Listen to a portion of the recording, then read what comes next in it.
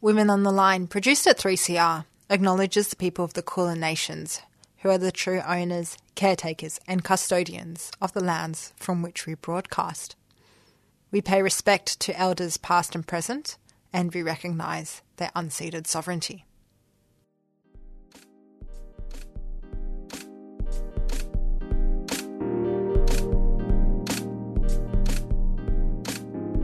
Hello and welcome back to another episode of Women on the Line, a national feminist current affairs program produced by women and gender non-conforming people at 3CR Community Radio in Naarm, Melbourne, on Wurundjeri country. And it's broadcast across the Community Radio Network. I'm Scheherazade Blue and welcome back.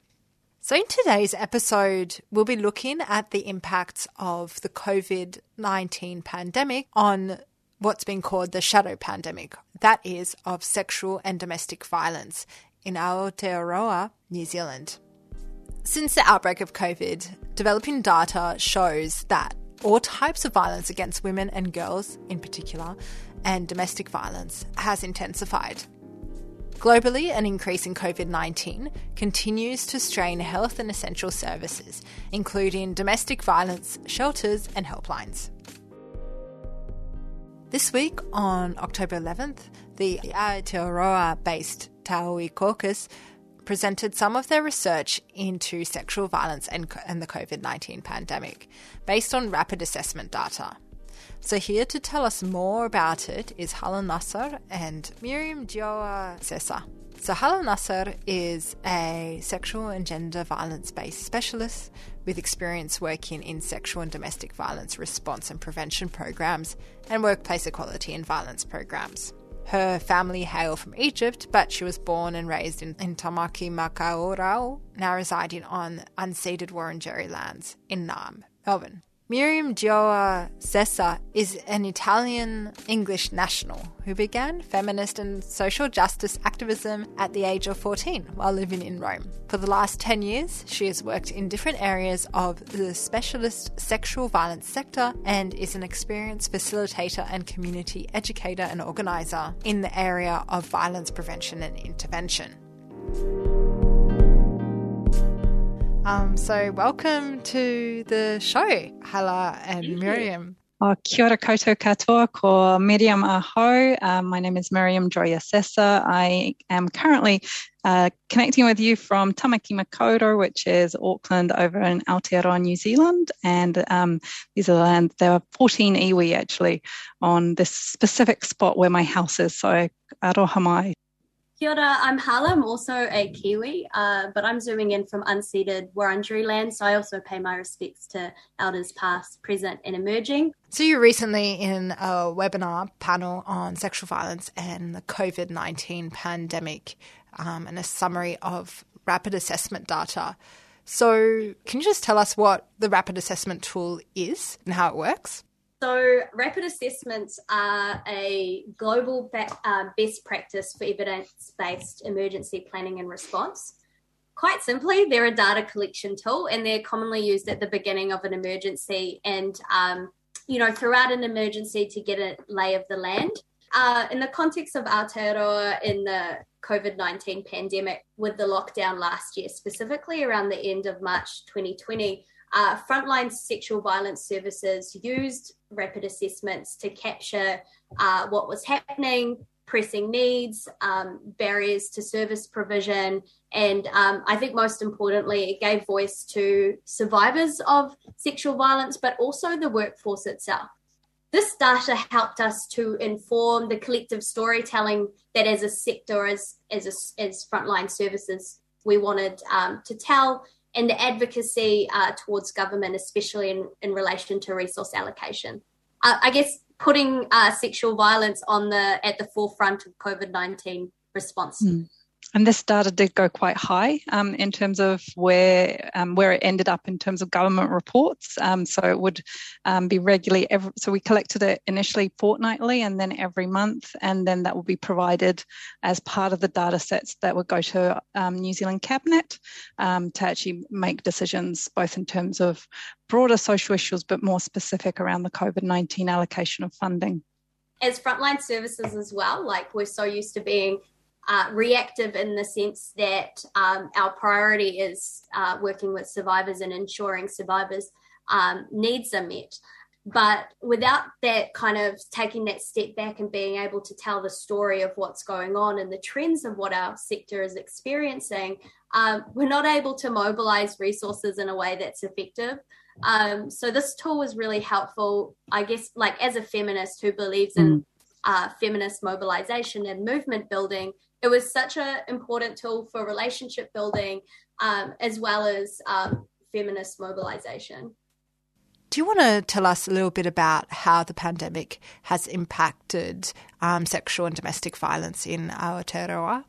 In reflection to how the pandemic has impacted places like Italy, where there's been a widespread COVID infections and really high death rate, there's that element that I think that we've had a slightly lesser impact, that we haven't had the trauma of mass spread deaths here. But for the moment, we've been able to have quite a contained existence, separated from the rest of the world, but contained. But even though it's been contained and we haven't seen mass lockdowns and continuous lockdowns for a significant amount of times, we're seeing increases in domestic and sexual violence. During the lockdowns, there was a decrease in reporting and a decrease in accessing help. And that's a little bit of what our data tells over time, as well as at the peak of the lockdowns, there's limited access to help seeking for many, many reasons. But also there's an increase in risk of violence within house settings and family settings. So we did see a spike in child sexual abuse reporting to our services, as well as some other interesting and I think heartbreaking actually was an increase in access from the elderly, where obviously the people's common coping mechanisms of, keeping busy or going out and about were suddenly taken away, and then people were starting to disclose historical sexual violence or historical abuse because those coping mechanisms were no longer there for them. And I think those were the types of things that we would have never predicted that. And there was some interesting stories that came out from the data that we were collecting monthly. There's also been media reports of increases in people asking for mental health support over the past year and a half. And I think they're quite significant increases. So I know you just talked a little bit about the impacts. Are there any other sort of overarching trends that you have seen? So we've seen a definite increase in help seeking overall. One of the themes that we did find in our RAP assessments is that actually the pandemic highlighted pre-existing vulnerabilities to the system in general, not just to our communities. And so the vulnerabilities that we have are that over many decades, the government has not invested in workforce development. So we have a shortage of psychologists, counsellors, therapists of any type, any kind of talk therapy. So that's one of the compounding factors. We also have had, a great movement like Me Too and increased awareness raising, and that hasn't matched with increased service delivery and necessarily increased resourcing for that service delivery. And here we've also just recently, for the last 3 years, we've also had a Royal Commission of Inquiry into Abuse in State Care. So that has also created it. So we've had three major factors that have pushed more demand onto services. And I think there's also another reflection that I know Helen and I have been talking about a lot, is like lots of the models of care are very much Eurocentric and white focused of, it's one-on-one therapy, and we aren't actually thinking about other ways of delivering service. And I think there needs to be a fundamental shift of how we talk about impacts and how people can heal and what that might look like, and really diversify that healing journey for people, because one-on-one therapy is what we consistently push, and as soon as there's any issues, like, go to therapy and that will be your magical cure, when actually there might be a lot more we can do at community levels, a lot more we can do at a collective level, instead of individualizing and making the problem the individual instead of a collective solution. Also, there isn't currently space when we think about collective responses for survivor groups to come together. And in fact, the system is set up in such a way to protect confidentiality, obviously, but it assumes that confidentiality is a priority to the survivor. It actually doesn't create space for agency and a survivor deciding actually, I want to speak out, or I want to connect with other survivors. I want to normalize. I want to feel like what I'm experiencing as a result of this violence is normal and that I'm not alone. How can I do that outside of the one-on-one therapy space and beyond just Googling, oh, I'm part of a statistic? How can we create a human-centered space where people, i.e. survivors, can connect and grow together in their healing journeys? I find that point, especially when we're talking about systems, really interesting. Like, I know there's been a huge push around so-called Australia to push for restorative justice measures, but then there's even problems with that. I was looking at those sort of things in Aotearoa. And yeah, I've just been finding reports of having police as mediators in family violence cases is actually quite problematic, as they don't have the proper training, but also, it's the police.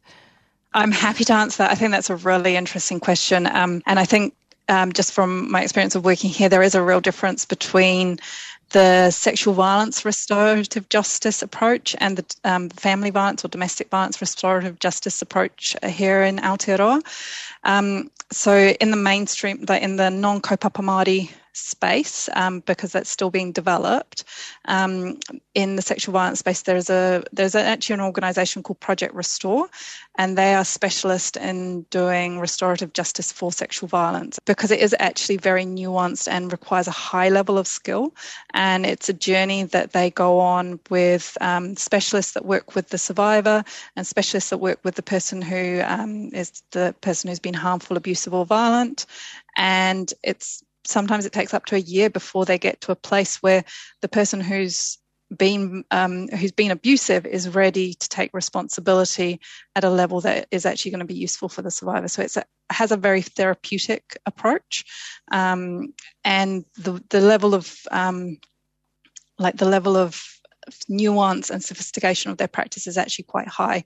And so I'd absolutely agree with those reports where, if it's done without specialization by people who don't know what they're doing, there's a high risk of harm, because it is quite a complicated.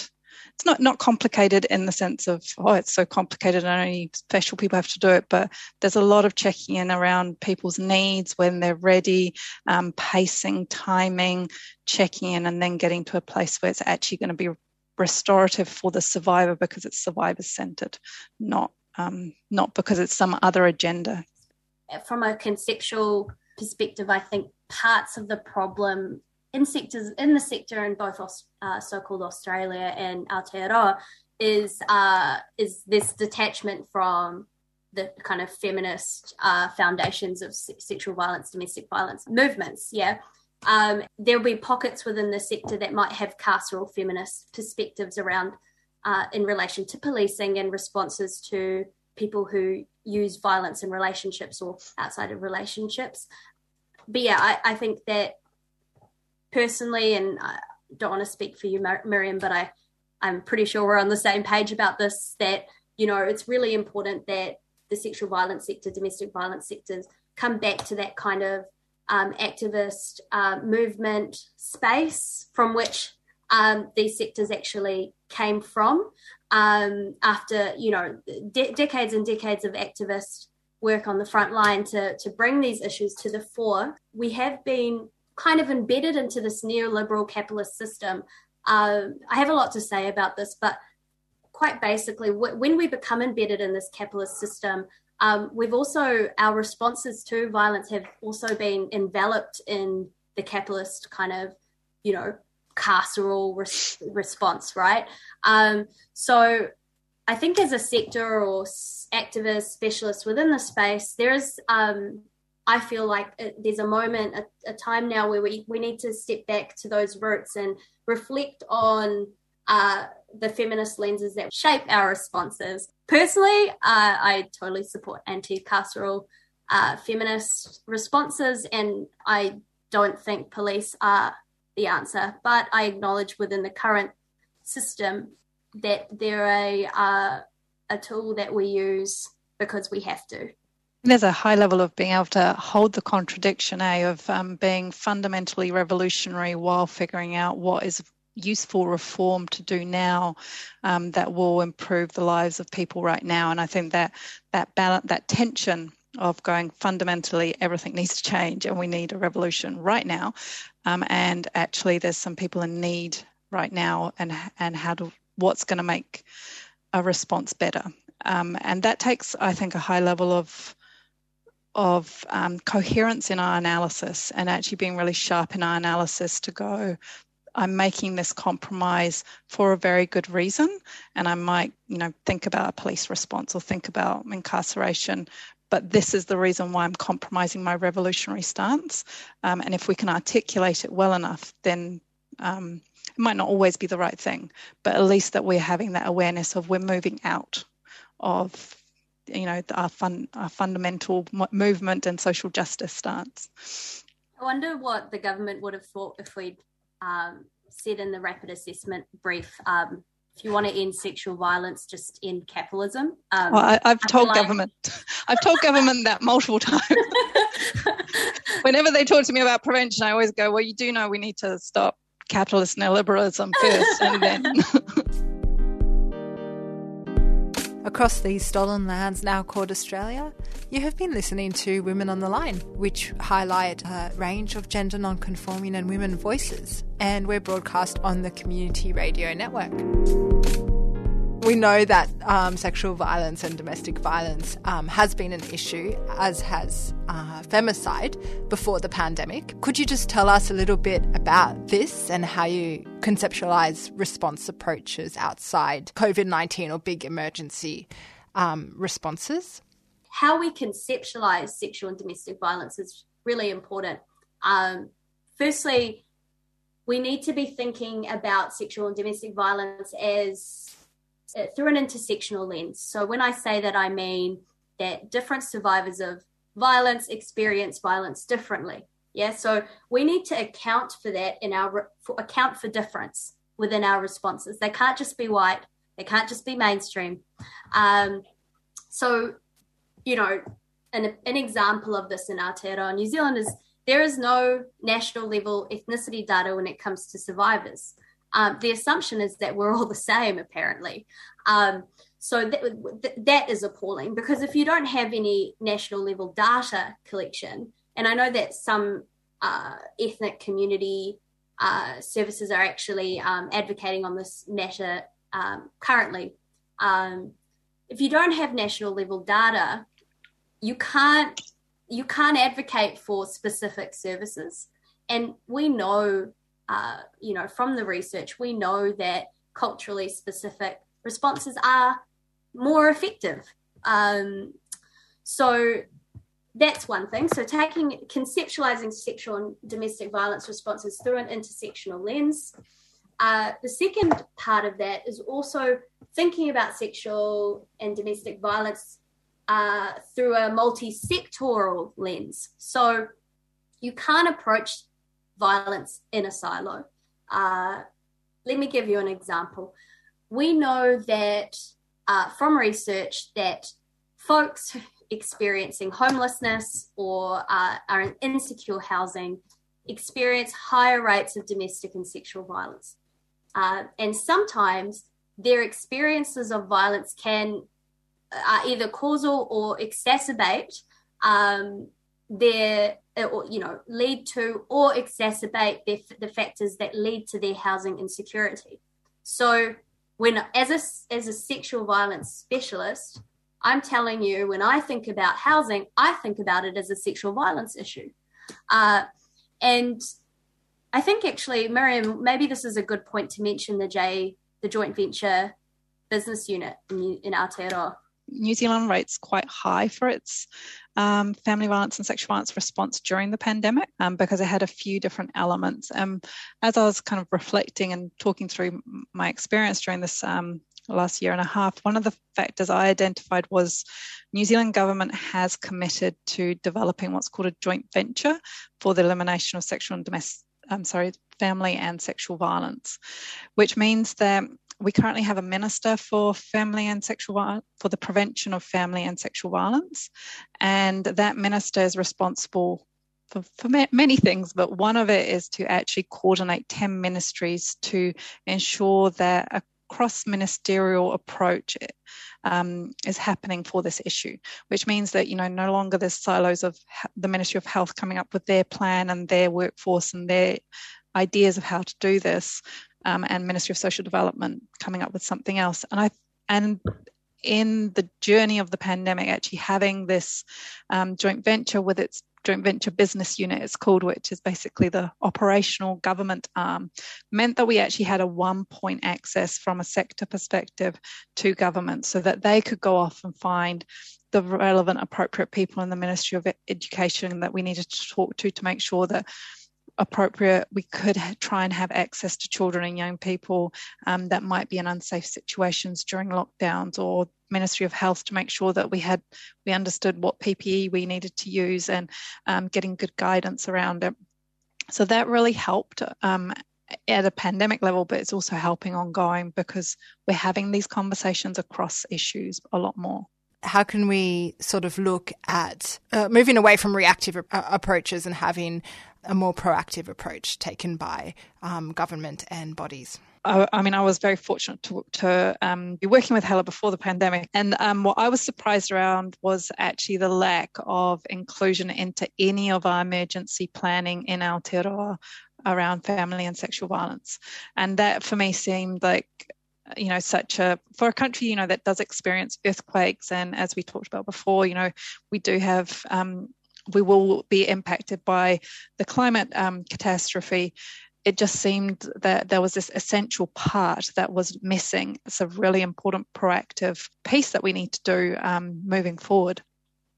Yeah, so just adding to that, Miriam, the global structure around emergency response, I think creates a kind of an assumption from developed countries. I say that with, what do you call these? Inverted commas, developed Western countries. There is an assumption that the cluster approach or, global best practices around emergencies only happen in the third world or happen in developing countries, inverted commas. So I wasn't surprised that Aotearoa and New Zealand didn't have, well, from my perspective, any kind of national cohesive plan, emergency plan that factored in sexual and domestic violence, despite the fact that we have so much great research that came out of the horrific Christchurch earthquakes and the spikes in domestic violence during and following and service responses around that. We have that research. We're so lucky it was localized research, but for some reason, there was no impact on the planning at a national level. So I guess just coming back to your question around proactive versus reactive planning, first you need to start with a recognition that emergency responses begin long before an emergency ever happens. And we've already touched on the fact that we conceptualize emergencies a little different to the way the government does. We acknowledge that sexual and domestic violence, there was an emergency around sexual and domestic violence long before COVID. The response isn't always specific to the emergency. So often when we think about COVID-19, it's very reactive. So, what do you do in the event of a highly contagious airborne virus? Oh, PPE. Oh, hand sanitizing. Yeah, so very specific to COVID. But what we're not thinking is taking a step back and taking a more structural approach, because what we really need to have had prior to the pandemic even happening is a really strong national infrastructure. And this is like totally me on my soapbox right now, a sustainable workforce that is like super well funded, super well trained, resourced. So we need a strong national infrastructure. We need that to be put in place prior to an emergency ever happens. We also, and you touched on this earlier, Shahrazad, is the government needs to create funding structures that actively avoid competition between frontline services, to embed within the system a way to normalize and encourage collaboration, knowledge sharing, and collective action. Now, that is a totally idealistic thing for me to say, because the government's not going to do that within the capitalist framework. And I do think that sometimes as a sector, as someone within the sector, we have to realize that we can't rely on the government to mobilize us. We need to mobilize ourselves. And I think the rapid assessments are a beautiful example of the sector coming together and realizing actually we're better when we're together. Listen to frontline services, activists, researchers, and survivors of violence. They know what's up.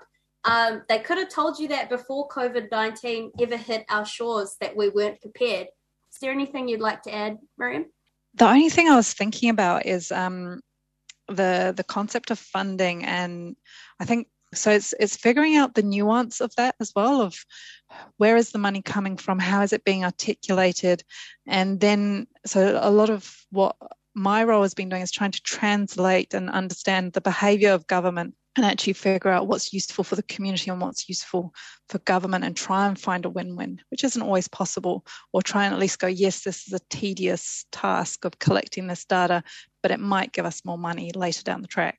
So that's just kind of part of our own preparedness, I suppose, and being more proactive is starting to understand the systems that we're trying to battle is a really, that kind of tools of the oppressor won't free us, but it can help us be a bit more strategic at times and going, when do we want to engage with it and when do we not want to? And if we are going to engage, actually understand those tools. And that's all we have time for today. You were just listening to a conversation with Hala Nasser and Miriam Joa Sessa on sexual violence and the COVID-19 pandemic in Aotearoa, New Zealand. We'd love to hear your comments or thoughts about the program, so please send us an email to womenontheline@gmail.com or give us a call at 3CR on 03 9419 8377. You can also find us on Instagram, Facebook and Twitter. Women on the Line is a national feminist current affairs program, and it's produced by women and gender non-conforming broadcasters from 3CR in Naarm, Melbourne, and it's broadcast across the country on the Community Radio Network, and we have funding support from the Community Broadcasting Foundation. The theme music for Women on the Line is by Ripley Kavara, and our programs can be downloaded from our website, which is 3cr.org.au/Women on the Line. You can also listen back to all of our programs on your favourite podcasting app. I'm Scheherazade Blue, and tune in to Women on the Line next week on your local community radio station. We leave you with a song by Māori artist Holly Smith, who reproduced her most popular song, Bathe in the River, in Te Reo Māori.